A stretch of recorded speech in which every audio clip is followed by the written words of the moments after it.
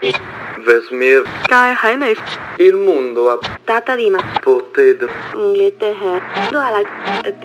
You're listening to The World at Your Fingertips.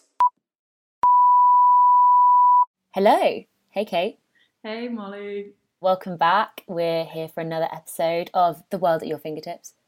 How are you doing today, Kate? Yeah, good. I always feel like it should be like a theme music, and I know we had the intro before, but I'm like, da da da. But Yeah. I don't know. It's like the world, bum bum, at your fingertips. Like, yeah, we're like voiceover artists or something. What are you drinking, Molly? I'm drinking, so I've gone one step further today, Kate, because we had a lockdown purchase of one of those like milk frothers for coffee.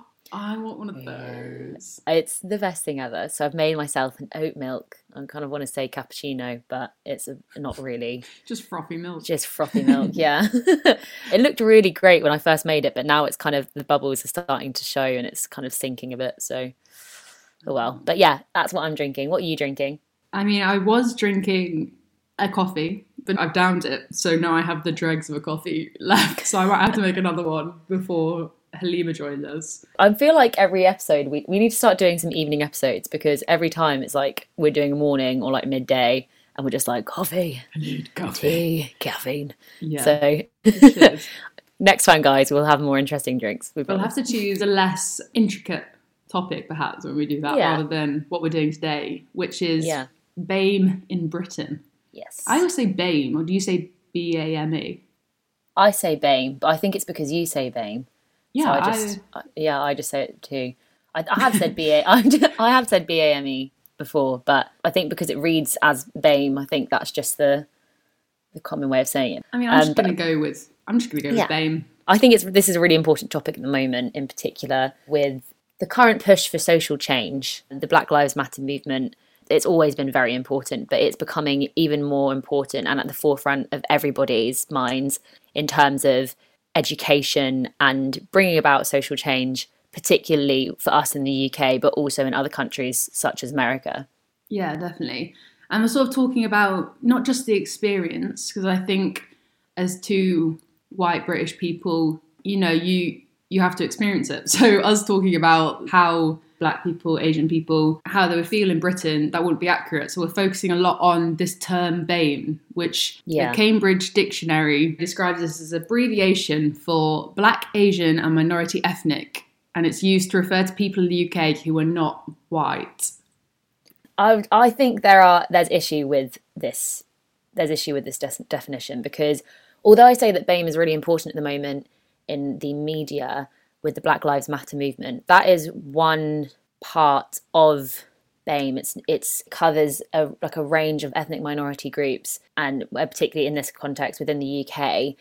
And so that's something that I think needs to be talked about in terms of whether that's problematic to just have a blanket term to cover all groups. I don't know what you think about that, Kate.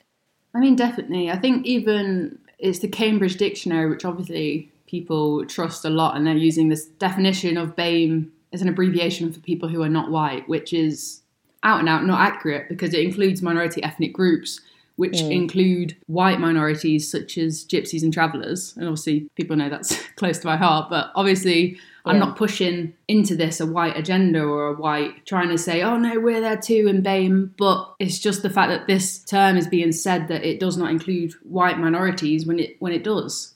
And it's less the fact that I need white people to be included, but it's just the fact that it's inaccurate. And that's being said by the Cambridge Dictionary. And so I'm just thinking what other blanket inaccuracies are being used in association with this term, if that makes sense. And just how many people aren't being successfully represented by it if the Cambridge Dictionary isn't representing them right in the definition, if that makes sense. No, completely. So then that calling that into question also calls into question perhaps some of the stats that there are out there, and perhaps who they're referring to when they are taking these statistics. So according to diversityuk.org, in 2018, about 13.8% of the UK population was from a minority ethnic background, with London having 40% of its population from the Black, Asian and minority ethnic, or in brackets, BAME, background. So with what you've just said about the blanket term over all of the ethnic minority groups that exist in the UK, is that referring to all of them? Yeah. As I understand it, sort of BAME came into use as like a way to refer to political blackness in the 70s when there was a lot of riots, and it was turned into BAME to give it a more inclusive and like official name. That's interesting that that's the origin of the term. Yeah, so it's already like politicised in terms of it was in a protest movement. That's where this categorisation came from. So then that's confusing in itself, really, because if it's originating from political blackness in the 1970s, to then include all of these ethnic minority groups when actually it originates from one ethnic minority group, there's problems within that in terms of how these groups are defined, and how, like, within the UK understanding of national consciousness of these groups in general. But also, absolutely, not only that is how these people are being understood by a white majority, but how it actually, the term BAME serves those minority groups. Like, if within that there's generalisations and a lack of understanding, then how can that term BAME be positive from both sides of understanding and representation? Again, like I said earlier, you can only speak from experience in terms of ethnicity, but even for travellers, they've got another categorisation as GRT, Gypsy Roma Travellers, and that includes 8 or 9 different subsections of travellers within that one term, and that's one minority within this wider thing of BAME. And so you can already see how much it can be cut up within the population. And I understand that, you know, governments, universities, institutions, they're dealing with a large number of people. And so if you try and represent everyone, you almost represent no one. But in this political climate that we're currently in, is it time to get rid of this categorisation of BAME? Is it still useful? Is it still serving something that is supportive of Black, Asian and minority ethnic people? Or is it just redundant now because BAME shouldn't be necessary in the first place? And have we reached that point in society's evolution? That's what I'm questioning. Yeah, completely. And I think that obviously lots of different ethnic minority groups that exist in the UK. And so by categorising the diverse ethnicities that exist in the UK, it suggests that by saying BAME, then the other percentage of the population are white British, which I think can be perceived as problematic, as what comes with that is a sort of sense for some people of racial superiority in terms of the cultural identity of that country. And so by marginalising these ethnic minorities within a blanket term such as BAME, it can be perceived, and this is, you know, this is up for debate obviously, and I think it can be discussed extensively, but it poses an issue with perhaps how diversity and multiculturalism is perceived within the UK and the national consciousness of UK citizens. Yeah, definitely. I guess it's another kind of othering, isn't it? To categorise all these diverse groups under the BAME category. And, you know, we had Edward Said's Orientalism, and that was the foundation for a lot of people's understanding of different ethnic groups. And is this just another extension of minoritising people, if that is a word, but I'm going to make it a word, of just saying the Black population under this banner is the same as the traveller population, which is not accurate. Traveller population is a lot smaller. And therefore, how can everyone have an equal representation when you're talking, you know, 40% of London's population is BAME, whereas I'm living near Sheffield and we're a tiny traveller community where we are. So how can this one term represent those two experiences within the UK? But I think, like we said, the major problem with all this is that people not only don't understand the term, but don't understand the breadth of the term and the range within the term. And when you're asking people to represent BAME students, say, in a university, how is one person meant to do that when it includes such a range of different experiences growing up and entering a higher education institution, and you're asking one person to be the representative of however many minority ethnic groups are all under this BAME banner? And I think, you know, is that not actually helpful for them, for the students? How productive can BAME actually be? Absolutely. And I think that leads quite nicely, actually, to our guest this week, Halima Jibril, who will be talking with us as the outgoing BAME officer, student BAME officer at the University of Southampton. Hi, Halima. Hello. Hi. Thank you so much for joining us. Thank you for having me. No worries, no worries. So before we start, I'd like to ask what you're drinking. Oh, a nice coffee in a Costa coffee cup. Oh, nice. Is it from Costa, or have you just made it in the Costa coffee cup? I just made it in the Costa coffee cup. My sister used to work there. She got a bunch of like the cool like bottles and stuff. So you're just living as if we can just nip back to Costa Coffee when actually we can't anymore, and it's really emotional. Costa in my town is actually open. Is it? I'm living for like some sort of cafe coffee because, you know, my filter coffee just isn't cutting it anymore. It's really hurting me. So Halima, can you tell us a bit about yourself and a bit about your background? So you're a University of Southampton student, what you studied, and just go for it. Tell us about yourself. I'm 19. Oh, no, I'm not. I'm 20. Oh my God. I'm in denial, actually. I'm fully in denial that I'm 20. Anyway, I am 20. I studied at the University of Southampton. I study history. Going into my third year. I'm Nigerian, but I was born in Ireland. And then I moved here when I was 13, and I've lived here since then. I write sometimes, and I founded a magazine called Ashamed for women and non-binary people of colour last year. It's going to be a year next month. Yeah, didn't you just win an award for that? I think so, probably. I said probably. That's something so, you know. I don't know. I think so. I don't know. Wait, I don't know. I want to think for West 16 that's related to that, but I can't remember, really. So I think I saw that. I just love that you're like, I'm always showered in accolades, so, you know, they just come and go. That's amazing, though. Can you tell us a bit more about it, about your magazine? Yeah, I made it because I was kind of getting frustrated because I was pitching to these big publications about race or just like things related to that. And a lot of the editors were white and they just didn't get it, or they were like, no, thank you. And it was really disheartening because I've been writing since I was like 15. And I was kind of I've been writing for these like small places, it was always really nice because the editors are really like friendly and like they want to work with me, which is nice. But like a lot of my peers who were white were just writing for these massive places and I wasn't yet, and I was getting really frustrated. So it's kind of like, if they don't want me, well, I'll make my own place. And I did. That's amazing. It's incredible that it's been so successful as well, and it's not even been going a year. So I mean, congratulations. That's amazing. Thank you. I mean, it's so badass as well that you were just like, I don't need you. I'll do it. It took me a while to get there, though, because I was thinking of making it for a while. But then I was like, I didn't have the money to make it in actuality, because actually, like, having a website costs money. But I saved up and I could eventually do it. Did you have a lot of people writing for you? Yeah, we have a bit of a fat team, a big one. PHAT, fat, a big team. We have like 9 writers, and then I have 2 editors, and then I have 2 videographers, and I have 2 graphic designers. God, amazing. Wow. So it's really taken off, even though it's just at the beginning.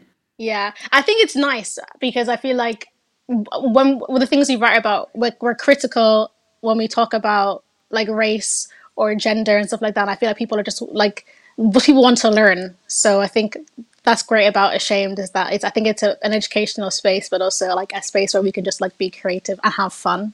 So we have a nice balance of education and like just having fun without whiteness, if that makes sense. Like the restrictions that whiteness places upon people of color, especially getting into media, we don't have that in a sense. So yeah, definitely. Do you want to quickly say like what your website is and any social media and stuff? If you want to find our website, it's ashamemagazine.co.uk, and then Instagram Ashamed Magazine and Twitter Ashamed Magazine.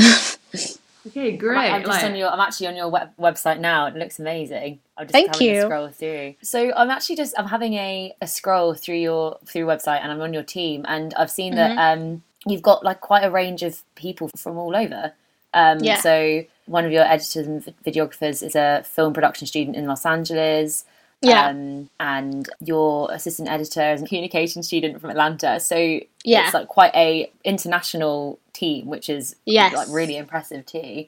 It's so weird because most of our audience comes from America, and I was like, oh, that's pretty weird. But America and Sweden, which I was like, whoa, okay. Yeah. But I think it's just because like when I made it on Instagram, like the people that I would approach were American. So I approached these people called, I think it's Art Open Call, and they promote like artists and publications and zines who like are looking for staff or looking for submissions. And also another place called Gen Girl Z Gang. They're also American, but they share opportunities for people of color. So that's literally why so much of our team is American. I love that, though. So cool. And you cover so many... Sorry, now I'm on the website as well. But you cover so much. So you have politics, fashion, sex, love and wellness, creative writing, music, film and TV, interviews. Like, it's all there. And so it's literally like a round trip place for everything, it seems like. Maybe a bit too much. We're not too specific. Maybe we should be, but yeah. No, I think as long as, you have the audience for it. Broader the better, in my opinion, anyway. But yeah, so obviously, I mean, we know you as the outgoing BAME officer as the University of Southampton, and you were the first one in that role, weren't you? Yes, I was. So how was that for you? It wasn't fantastic. I did not enjoy my role as BAME officer. I think it's mostly because before I even knew, but my politics was starting to change when I was in second year. So I really thought that I needed to integrate myself into these systems and make change and blah, blah, blah. And I think I was just starting to realize, but I didn't really have the words for what I was starting to realize, was that like this isn't necessarily going to do what I want, if that makes sense. Yeah. So like, I think I'd put my hand on my heart and be like, maybe I didn't realize the amount of work I'd have to do in this role, so I don't think I did as much as I should have done. But also, the role is not clear. So I'm the Black Asian Minority Ethnic Officer, and like I think my job was to kind of like speak for like students of color on campus, or make sure that like they had a comfortable and safe experience at uni. But my role wasn't really clear. I'd get these messages from different societies of how to make their societies more diverse, and all these messages that I feel like you shouldn't be asking me to do this, maybe your society just shouldn't be racist and people would join. Do you know what I mean? There was these little things that I was like, this is really common sense things that you should take the initiative to work on. It is my job as BAME officer to make sure that students have a good time, but I think there was a way my role was used that exhausted me. And I don't think it should I was still a student. I'm not being paid to this role. So, but there was things that I was asked to do that students of color kind of go into these institutions and they also have to fight for their existence here as well. I was reading articles talking about like activist burnout for students of color at universities who have to deal with doing their degrees and also like being activists or just trying to make sure that other students are comfortable, and it burns you out. And I was so burnt out this year by doing this role because I was the only one. Yeah. I mean, even to represent everyone that's covered within BAME is just ridiculous, especially when like it's so much based on experience, and you know, an Asian person coming to university and you're expected to empathize with them, help them and provide for their needs, when that's crazy for the university to ask you to do that. I guess I didn't think of it like that. I kind of just thought like I could help everybody. I can help everyone. I can make sure that they have a nice time, blah, blah, blah. But I feel like these roles, I don't think they're useful in university settings necessarily, because I feel like universities have like a institutional problem, and you can't just slap on a BAME officer and be like, yo, we don't have problems anymore, we have a black person who's helping people, or do you know what I mean? I think to save the day. Yeah, literally. I think one of my issues, I don't want to drag the University of Southampton because I love going there, but I think all university institutions have massive problems. There's a lack of black people at the University of Southampton. I feel like I come from a town where there's like no black people. So when I came to Southampton and there was 5 extra black people, I was like, damn, there's so many of us here, because I had nobody who lived, I had nobody around me who lived where I live now, and being in Ireland also. But in actuality, as a Russell groups don't have a lot of people of color. Why is that? Russell groups don't have a lot of black people. Why is that? And I was thinking like that's a massive problem that they have, because they don't approach people who are like me. And it's much more complex than black people or people of color not working hard enough. Nearly half of the black people in this country live in poverty. I was watching a thing with my dad yesterday as well. So I'm just going on a tangent. No, go for it. We love watching this thing with my dad on BBC, and it was called "Will Britain Ever Have a Black Prime Minister?" And it was looking at the statistics of black and white students in education, and it was talking about how half of the black people in this country live in poverty. And as this black student who lives in poverty and this white student who doesn't live in poverty, as they go into school, black students are already behind white students when it comes to vocabulary, like significantly. So there's like systematic problems that stop black children from maybe excelling at the same rate as white children. So I don't think it's fair for people to be like, some people just don't work hard enough, and we're only going to gifted and talented students because teachers underestimate black students. So there's so many issues within the structures of the education system. So I just kind of felt like the role as BAME officer kind of was performative, and it was nothing, because they wanted me to do these social media campaigns and just things that like didn't actually tackle like the systematic problems that I felt the university had. I was just being used to make it look like they were, and to strengthen these institutions that I think are based upon white supremacy and classism and elitism. And I was coming to that realization. I was like, I can't do this role anymore. My mind was just changing so much in second year, and not addressing the root of the problem rather than just painting it a pretty colour. Yeah, it's like shooting somebody and putting a band-aid over it and be like, there, we've done it. Do you know what I mean? Well, interesting that you'd say that, because I kind of want to bring this into the context of national curriculum within the UK. The national curriculum for British history is being brought into question because there are gaps in British history, which is like a huge problem. And they tend to be the British Empire, the slave trade. I don't know about you guys, but I honestly didn't really learn much about it when I was at school. It was sort of brushed over. And then you go to the wars that Britain won, and you do 1066, and it's not represented. Like, Black British history is wrought, and it's so important that it is recognised and it's acknowledged within the education system in order for it to be like to bring the social change that is needed and that what is being worked towards at the moment. So I kind of wanted to ask about your perspective, because also they cover Black history and like an American centric Black history. So I wondered what your perspective on that is, and perhaps why there's like a neglection of the racial history in the UK. I'm writing an article about this at the moment, so stay tuned for that. I don't know, as a history student, like I love history. Like when I was at school, I knew I loved history, and I learned about Jack the Ripper because I was like, damn, what he did was scary, but like this is really interesting. Like history, I think learning about your history is so empowering, and I feel like history has empowered me. But like this is a thing that Black people have been fighting for a very, very long time. I'm reading a book at the moment called Feminism Interrupted, and the writer Lola, she kind of writes about Black feminists like Olive Morris, who was one of the founding members of the Brixton Black Women's Group. And this was in the 70s, and they were working to establish supplementary schools, Black community bookshops, and lobby for more critical education that would teach the histories of colonial violence and imperialism that are suppressed by the British government. So Black people have literally been doing this since the 70s, but probably before that as well, because the government just don't want to teach you about it. they just don't want to do it. And you can see that. I think what is the Black curriculum, their request got denied by the education secretary. He was like, British education is broad and it covers all of it, but we know it doesn't.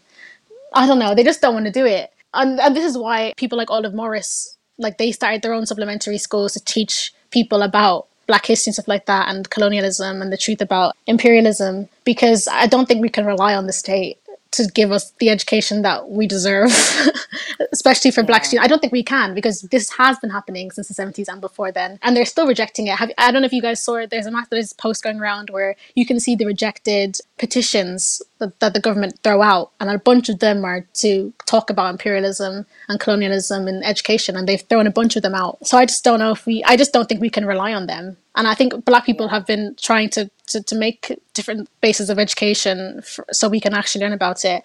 But yeah, I just don't think we can rely on them. I think Black students have a really hard time in school. I know I had a really hard time in school. My sister had a really hard time in school. My brother has Down syndrome and he goes to special school here. And I don't necessarily know how they treat him, but he loves school. But I think that's another conversation to have about how Black disabled children are treated in the schools that they're in as well. I don't know if there's enough research on that.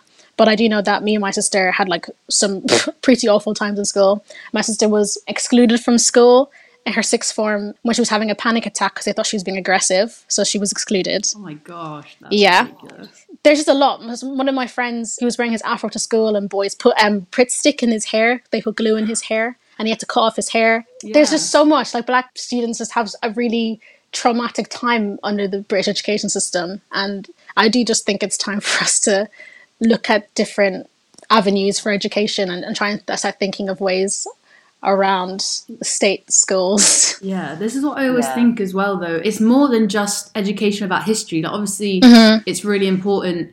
I mean, we learn about Rosa Parks, but there was it Paul Stevenson who did the boycott against the bus company in Bristol?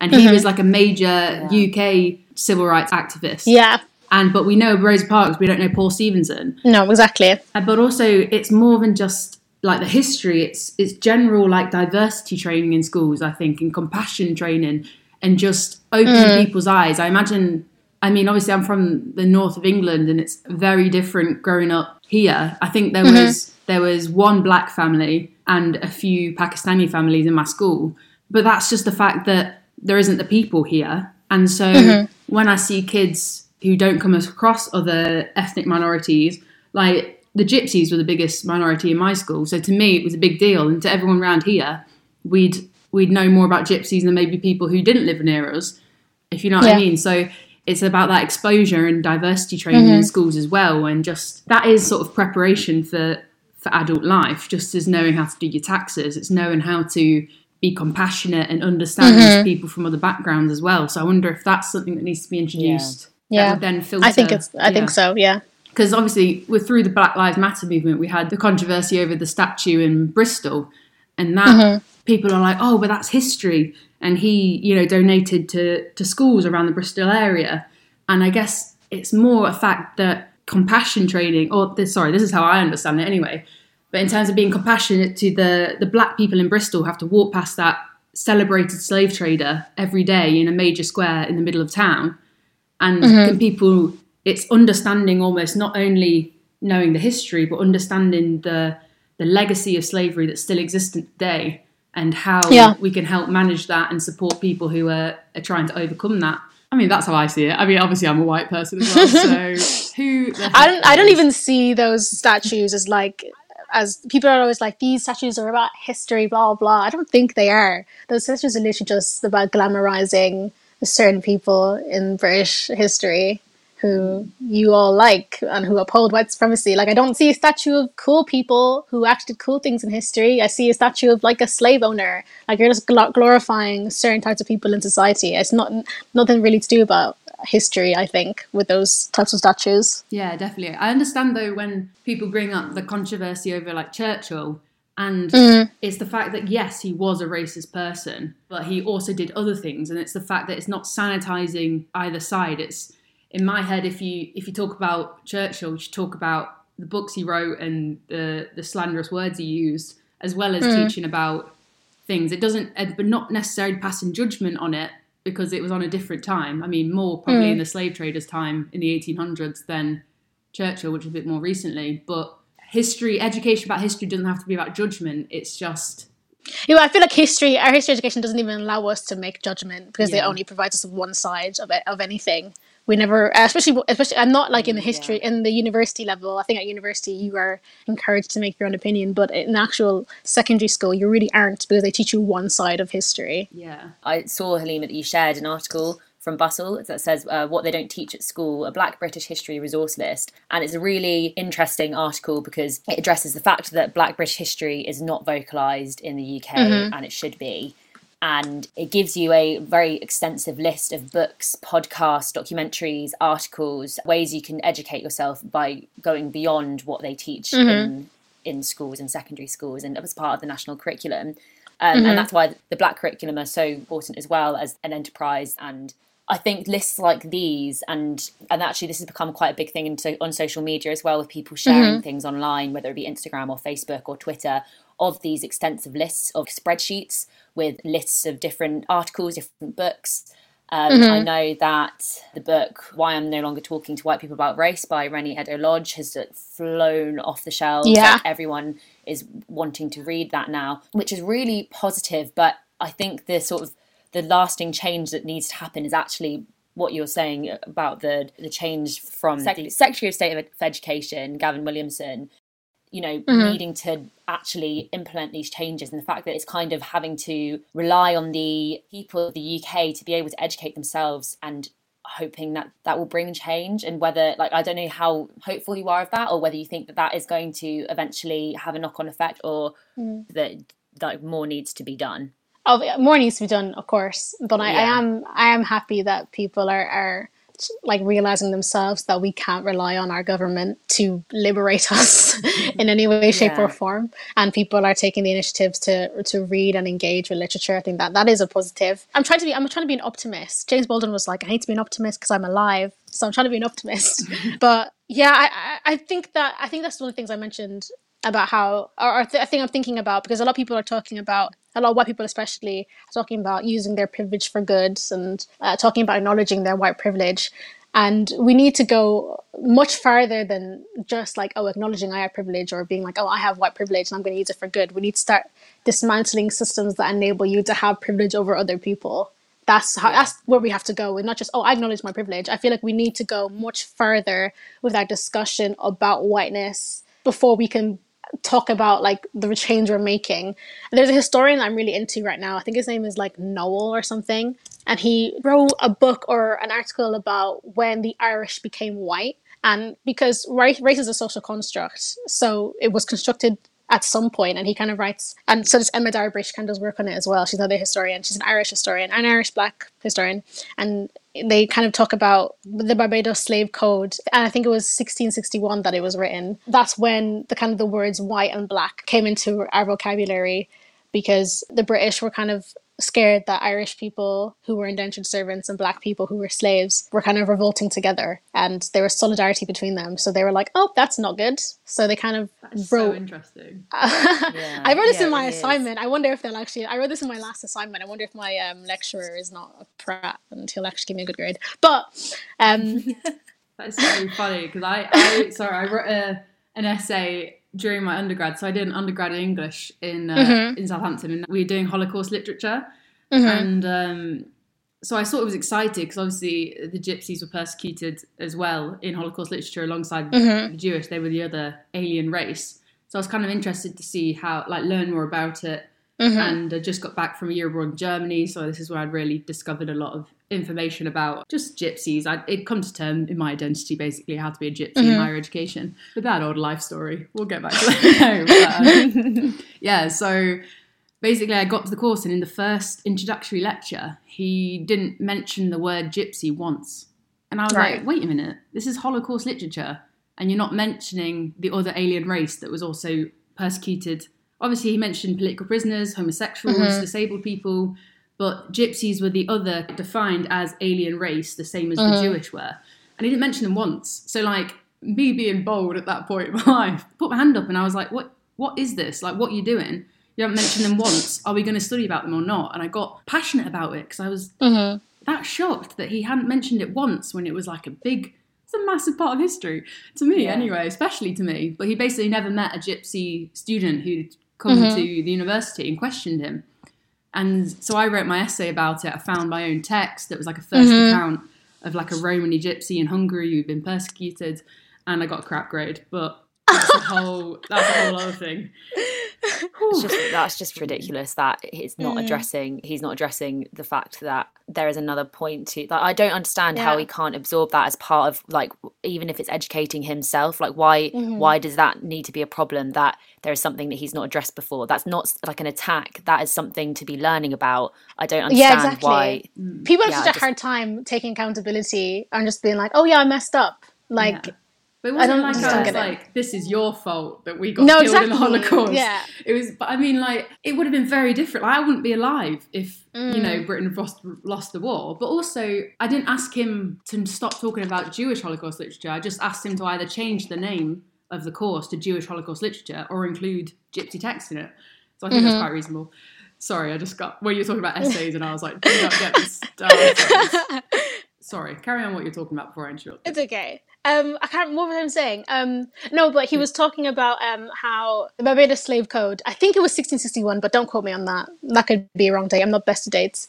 But it basically just specified that they just used the words black and white, and it kind of wrote about blackness as inferior. And it was the first time that Irish people, Scottish people, people from Wales, like gypsies, that was the first time that they were seen as white. The words white was used in the same level as the people that had used them as servants. So it was the first time that like they were separated by race. The slave code was kind of the foundation, the building blocks of a white supremacy and black inferiority, like anti-blackness. And like white supremacy is within everything. It's within like most of our structures. It's within our universities. It's within our government. It's within our medical system and stuff like that. And that's the same. People are talking about this as well with the presidency in America, because the presidency is gross and built upon white supremacy as well. And people talk about like, well, we had Obama, but black people can also be the face of white supremacy. And I think people find that really complex to understand, because Barack Obama bombed more Middle Eastern places than, I call him Baby Bush, but Bush Jr., he bombed more places in the Middle East than Bush Jr. Ferguson happened under Barack Obama, and things didn't change. So you can put black people in these leadership positions of these white supremacist institutions, but it doesn't change the fact that they're at their core white supremacist. So we need to start having conversations, not just about acknowledging privilege and being like, I have white privilege. You need to start talking about how you can abolish systems that give you your privilege and abolish the construct of whiteness, if that makes sense. Yeah. That's what the historian Noel is talking about.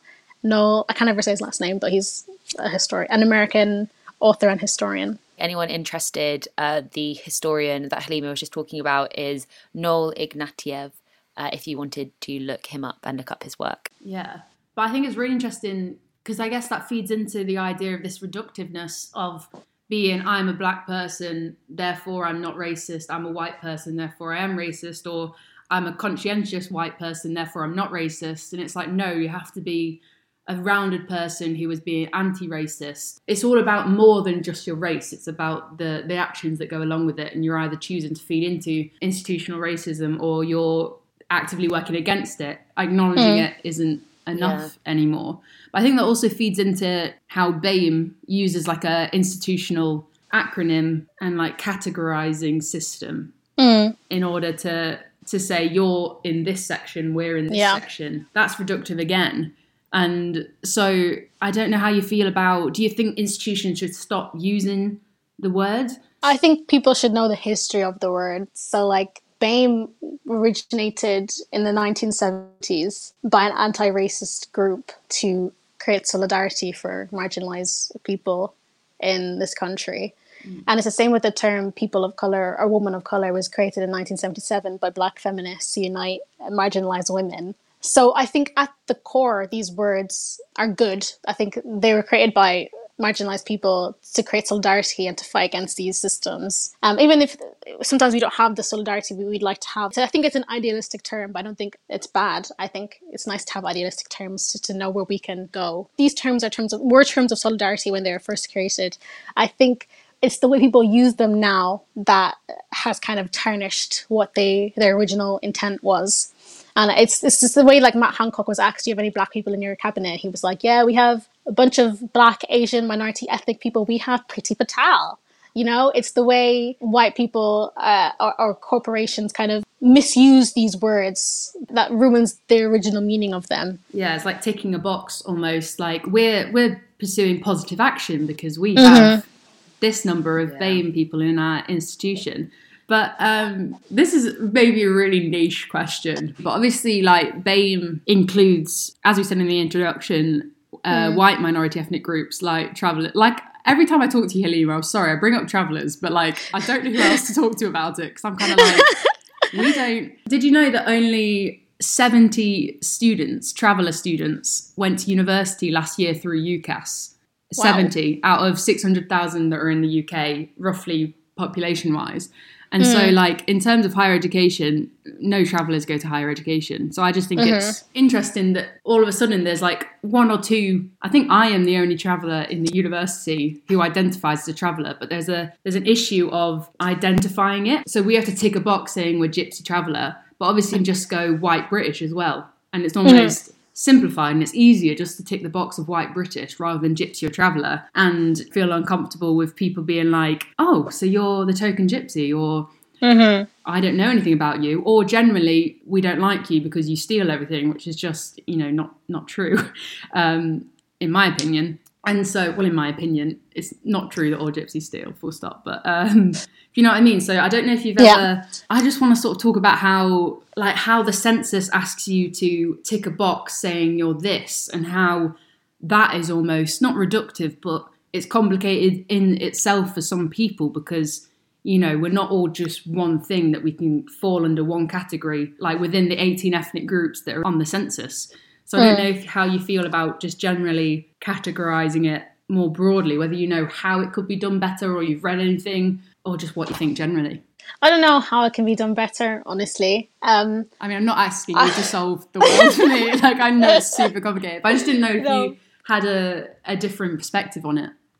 I used to get really confused when they'd ask me to fill out my thing, because coming from Ireland, when they'd be like, oh, Black British, I'd be like, oh, I can't take that because I'm not Black British, so why isn't there like Black Irish? And I used to get really confused about where to click. But I mean, where to take by, obviously I do know it was, the one I meant to click is like Black African or whatever. But I used to get really confused because I'd be like, why does it say Black British but not Black Irish? Yeah, and then you have to just be like, I'm Black first, Irish second, even though you've grown up in Ireland. And it's like, what?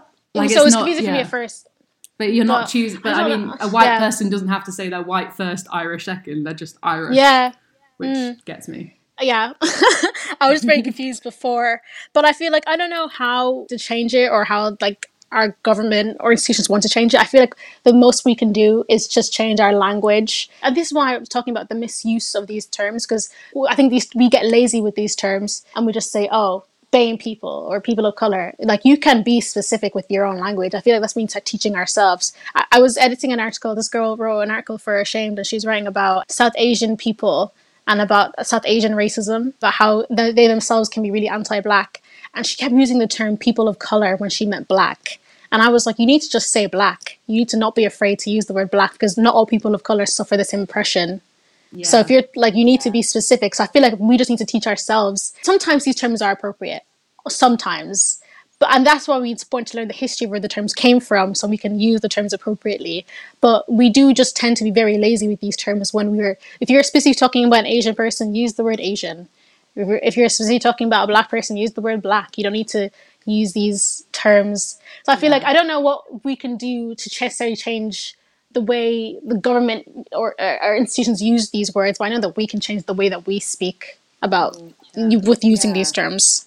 I think there's a definite reluctance, or perhaps even like nervousness for people, which is why I think educating yourself is so important, because I think there is something where people are like, oh, have I said the right thing? Yes. And I think so by educating yourself, by reading these resources that are available now and readily available, and so like not things that are expensive or anything like that, is literally just go online and read and listen and watch and everything.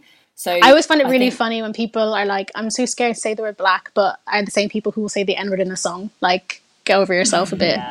It's stuff like that, isn't it? I think it's people just having to kind of, for lack of a better way of saying it, I think people need to push through this, even if it's like a discomfort, and just educate yourselves and be able to understand what language is appropriate to use and not generalise, and like you say, be lazy with it. Yeah, like, what is your root of that discomfort? Like, are you discomfort because you're scared of Black people? But why are you scared? You're scared because you've been taught to be scared by how you've grown up or the people you've grown up around. But that's so true. You actually have to interrogate why you feel discomfort. And that's the first step you have to do. Because either you are scared of Black people, you need to recognize that or whatever, or you're realizing that you've never actually had to think about race or racialization as a white person, and notice that that's a privilege that you have, that you just don't have to think about race. Yeah, definitely. But also, like, if we can't count on the education system in the UK at the moment to educate people on race, then it's a case of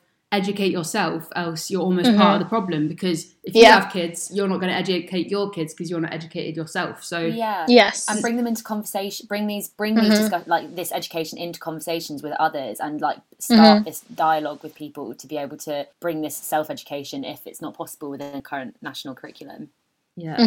Definitely educate yourself. Boom. Yes. Mic drop. Educate yourself and go to protests safely. Safely, definitely. And I went to the one in Southampton actually, and it was a really good I felt like it was a really important experience. I'm so glad I went. And obviously it's something you do have to be safe with in the current moment, but also I think it's very important you go, even though obviously we're living through a very strange and uncertain time with the coronavirus. I think it is possible to be able to go. And I shared something yesterday which basically said, on a basis of statistics in the US, there has been no spike in the coronavirus due to the protests going on. So whether that's true in the UK, I don't know. But the fact is that if you're doing it safely, then you're doing something for the greater good. And it's important that you do it.